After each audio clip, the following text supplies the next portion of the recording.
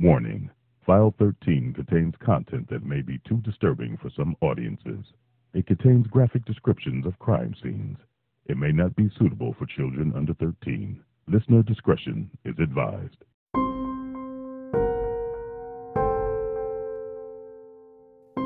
In March 2014, a young 8-year-old girl was living with her mother and 3 brothers in a Washington, D.C. shelter.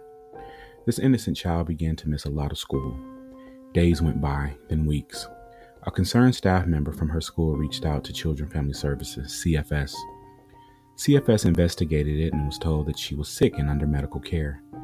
After trying to confirm if this information was valid, officials went to the shelter to get documentation of this sick child.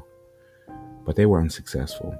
When authorities finally caught up with the girl's mom said she hadn't seen her 8-year-old child in weeks. This is the disappearance of Relisha Rudd. Well, the community has not lost hope in finding Relisha Rudd. It's been more than 8 years since anyone has seen her. Tonight, activists, the D.C. Police Department, and other organizations held a Remembrance Day event in her honor in Northeast D.C. Our Megan Rivers joins me in studio tonight. And Megan, we also have a new picture of what Relisha might look like today, yeah? Yes, tonight the National Center for Missing and Exploited Children released a new image showing what Relisha might look like.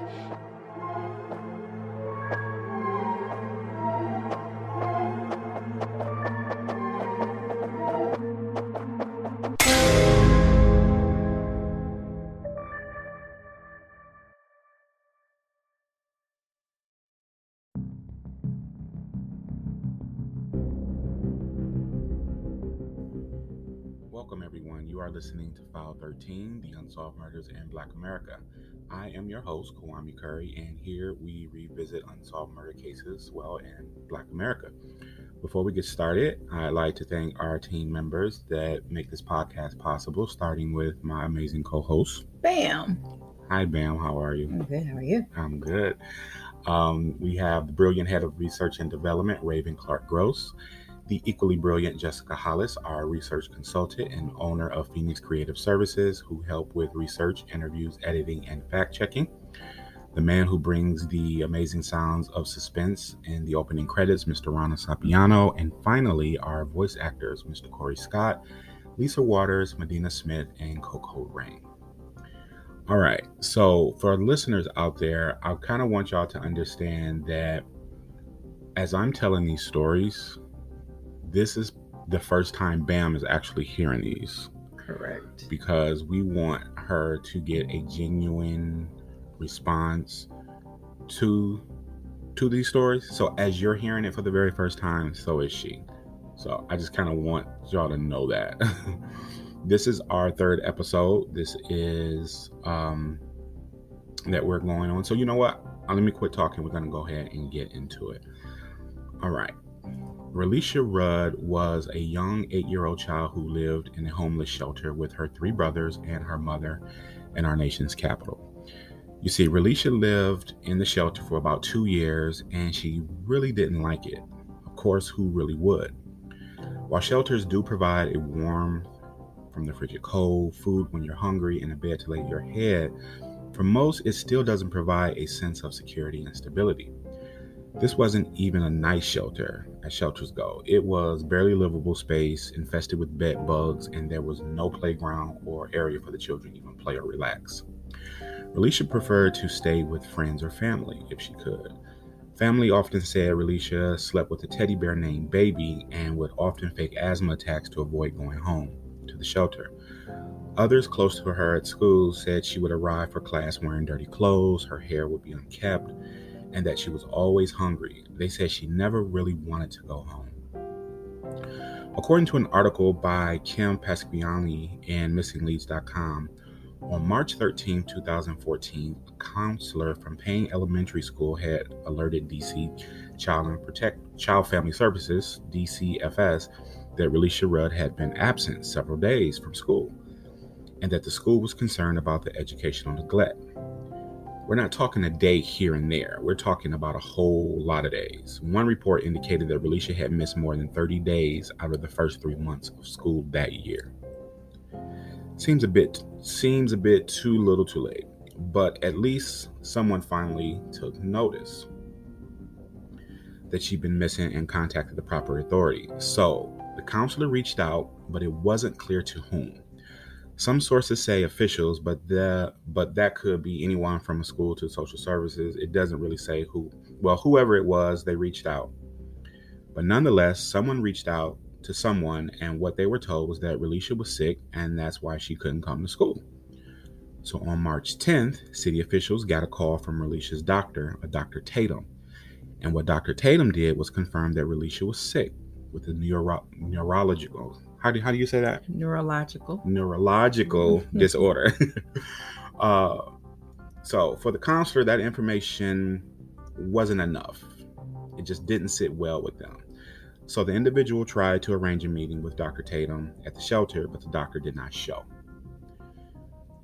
Medical situations are typically acceptable reasons to miss school, but they still needed tangible evidence for the record. Dr. Tatum then offered to gather all of the records and deliver them to the shelter for the school to pick up.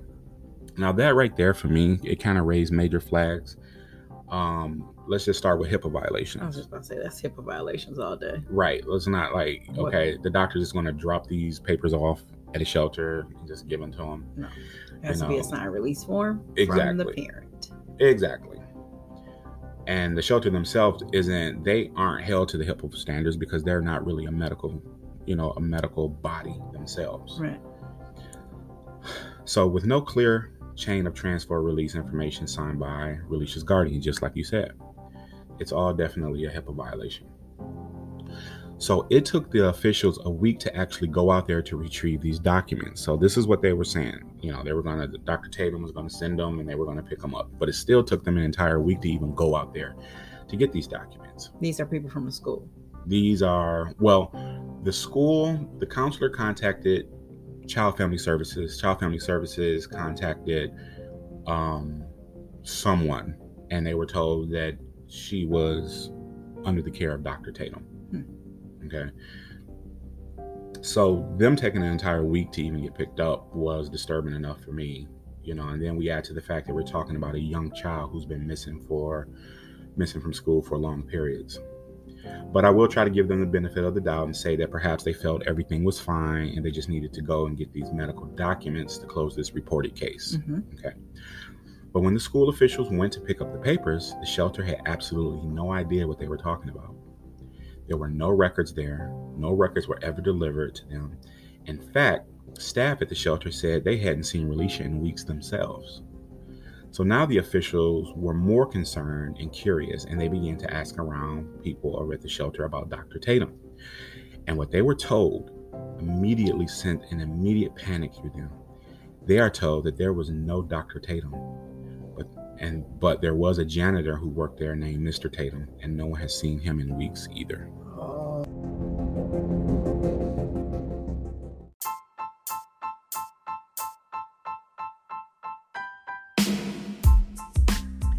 Dive into the world of unsolved murders in Black America with File 13.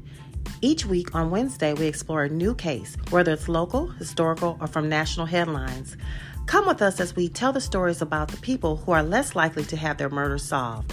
File 13, where we believe a cold case is not a closed case. Everywhere you listen to podcasts.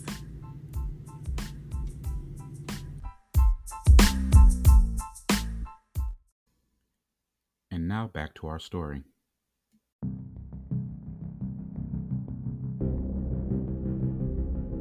So Relisha was immediately reported missing at this time. Authorities tried to determine how long she'd been missing. Shamika Young, who was Relisha's mom, said she hadn't seen her daughter in weeks. How do you not see your daughter in weeks? How do you not see your daughter in weeks? What do you mean? Right.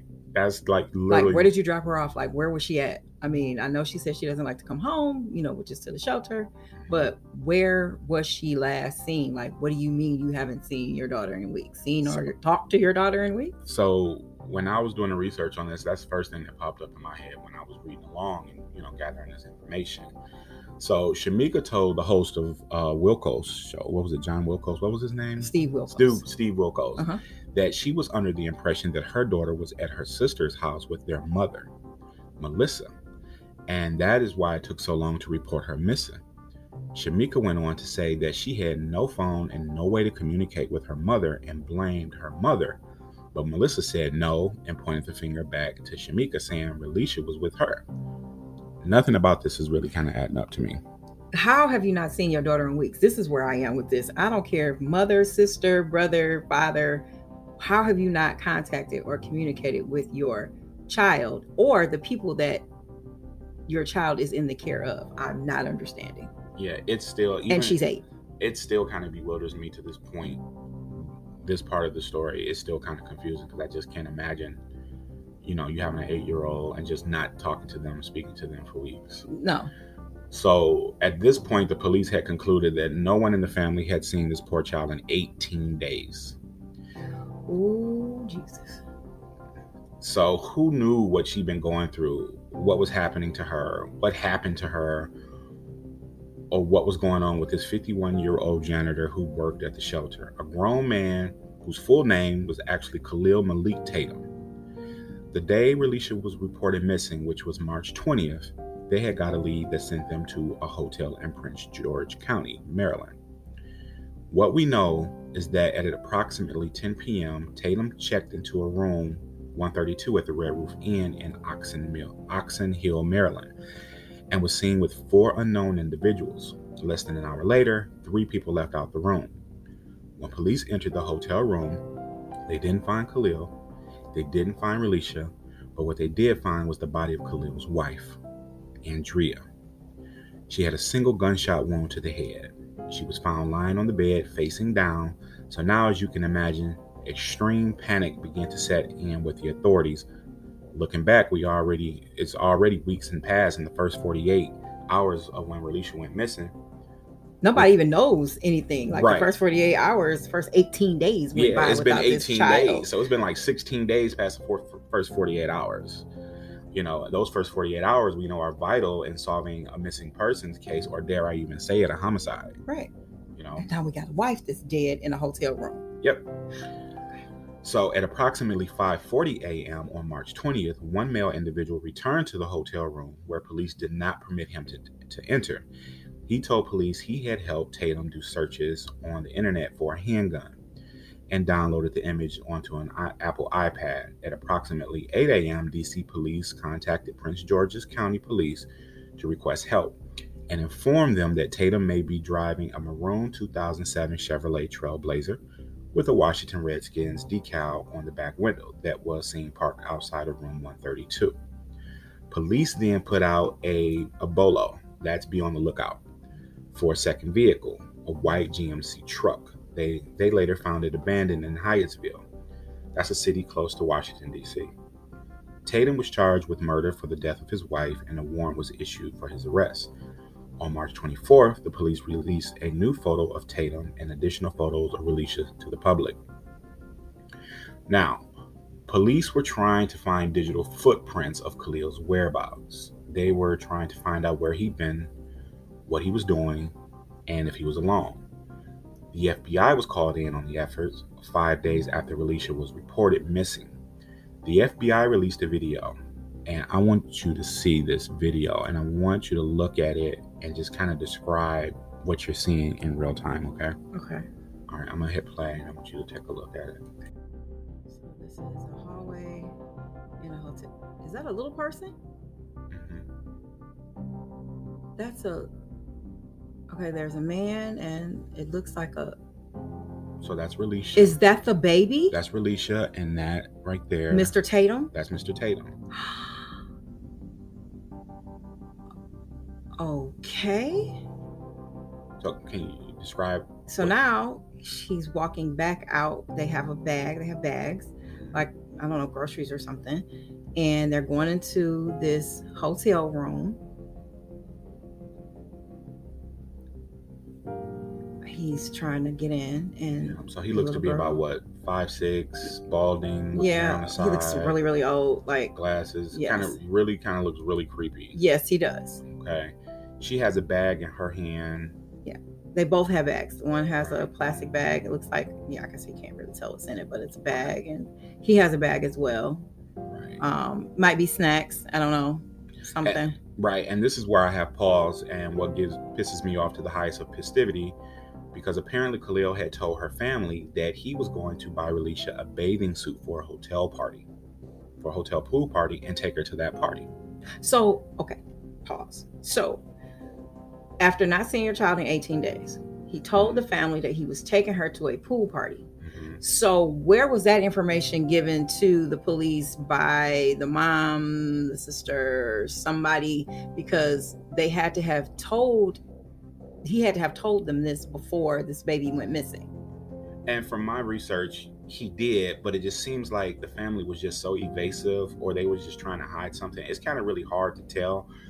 Because it makes no sense. It doesn't. It doesn't. Absolutely no sense. Because if I'm still not understanding how you have a 8-year-old that you supposedly haven't talked to in 18 days, but then now there is this creepy, weird man at the shelter that is buying Relisha a bathing suit and taking her to a party. And why would you even allow this man to take this child to a party, this 8-year-old? Like, I'm not understanding. Like, so, I have, and believe me, the shelter janitor. Right, and it gets worse because that story is confirmed by Relisha's stepfather, Antonio Wheeler. He told Steve Wilkos that the relatives believed she was going to a pool party with Tatum's granddaughter. So that could be what's in the bag. It could be bathing suits, all that stuff that we saw in the video. But in my non-expert opinion, the family may have known she was with the janitor the entire time, just like your. So, do they have any footage of the child coming out of this room? So that's where we move on to. So the more the authorities investigated the family, the more unsettling things they discovered. They find that Khalil paid a lot of attention to Relisha, and that the family was okay with it. He bought her gifts. She would go and stay the night with him. And her mother saw absolutely nothing wrong with this. I'm about to start saying really colorful words. Like, I knew it. I mean, being a mother of daughters, I have 4 daughters. So it is unfathomable to let my child just leave with some man and go and just stay. Like, right. That is absolutely, even if you were to know this person or trust this person, like, how could you let your child just leave with the shelter janitor? I mean, this is right. As you can see, it was like, in what world would this be normal? And this is absolutely abnormal. The mother seemed unconcerned. The grandmother seemed unconcerned. How old is this? How old is the mother? It didn't say. But now, as you can recall from the video footage, you see the 2-year-old going to the hotel room. But here's the strange part. You don't ever see her come out. See, that's my question. But what's confusing is that Relisha is seen again on footage March 1st. But how did she get out of the room? Like, I wonder if at this point in time, does he know he's wanted and they know that he has her? And did he put her in like a suitcase or something to sneak her out? Because she's seen again on footage after going in here, but you actually never see her come out of here. So where's the footage that you see? So where is she at? Is she coming back into the room, or is she just in the hallway, or is she on footage somewhere else? They see on footage somewhere else. Are they sure it's her? Yeah. And then on March 2nd, you see footage of Khalil, but Relisha is not with him. He goes to a Home Depot and purchases a large trash bag, a shovel, and lime. At this point, we should kind of, cue the grim music, because there is no reason for a man to have those things without a body to bury or conceal. I mean, wow. So, a week after finding Khalil's murdered wife, Andrea, in the motel room, police found a lead to a local park. How they got this lead is murky, so I can't say with accuracy. But when they searched the park, they were under the assumption that they're going to be searching for Relisha's body. Mm-hmm. Okay. Now, when they get there, they didn't find her body. They found no turned soil. They didn't find Relisha. But what they did find was Khalil, dead inside of a shed with a fatal gunshot wound to his head. So ate him up. So Khalil is dead. But even to this day, 9 years later, they still have not found Relisha. And that's kind of where this story ends. That's where it's at this point. Representatives from the Black and Missing Foundation based in Maryland helped police conduct the search of the park. Derek Butler, a volunteer with the organization, said volunteers were told to look for anything that could belong to a child, including clothing, a shoe, or anything that looks unusual. Nothing was found, but based upon a tip, police launched a new search for Relisha in January 2018. They focused on Anacostia Park near a boat ramp just north of Pennsylvania Avenue in southeastern Washington. Police said that their search included sonar divers, boats, cadaver dogs, all searching for any evidence that may be related to the case. The site is across the river from the shelter and approximately 4 miles south of where Tatum's body was found in Kenilworth Park. Still didn't find her. And that's basically where we at with this case. That's it. So when they saw her on footage on March the 1st, where was she? Where did they see her? They just saw her on footage again. It didn't say. I may have to go back. I don't know if I missed it, but it didn't say where they saw the second footage for her. Maybe I can go back and check videos and see if there was a second footage. It just said they saw her on footage again on March 1st. And then the timeline from him going to buy these trash bags, this lime, and all of this other stuff from him killing himself. Like, what is that timeline like? Well, see, then on March 2nd, you see that next day, you see him on footage by himself, but he's going to Home Depot, and that's when he's buying all of these supplies at the Home Depot.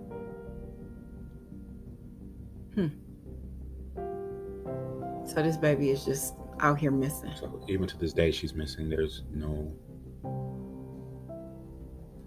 It sounds like the detectives, the FBI, or whomever was doing this case did a terrible and a sloppy job. It just sounds like to me, it was a failure. And I'll be honest, it was a failure from the beginning.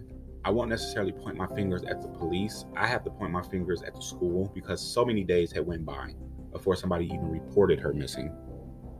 Then once she was, they were say, oh, she was being seen by a medical professional. It took them a week to even follow up on that.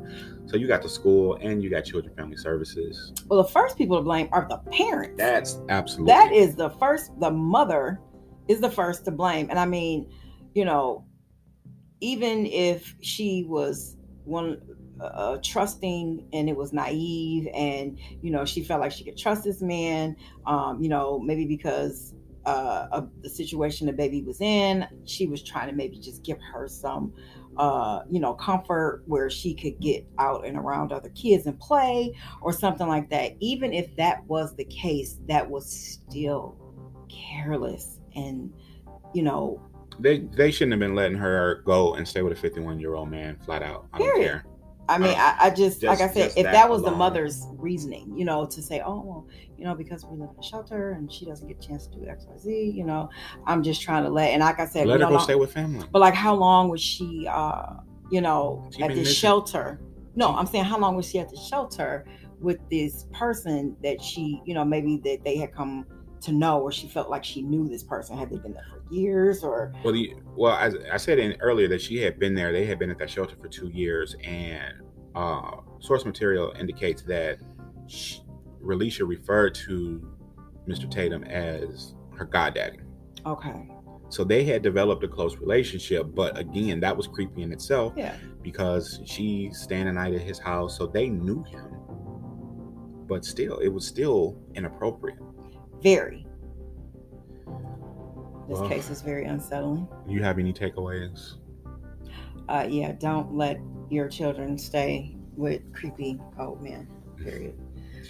That's yeah. I mean, I really can't add anything else extra to that. But you have to realize that your little people are, your little people, and they look to you for, to make smart decisions, wise decisions, and good decisions. And, even if that's something that, the child wanted to do, that doesn't necessarily mean that's something that they should be able to do. So, just hold your children close, because, God gave them to you for a short amount of time. So you want to make sure that you take care of them the best way you can, and just letting them go and do whatever is just not the thing to do. I agree. All right. Well, I want to thank you for listening to File 13. Join us next week as we dive into the mysterious case of the decapitation of little Jane Doe. Before we leave, we always say here at File 13, a cold case is not a closed case. Have a good evening.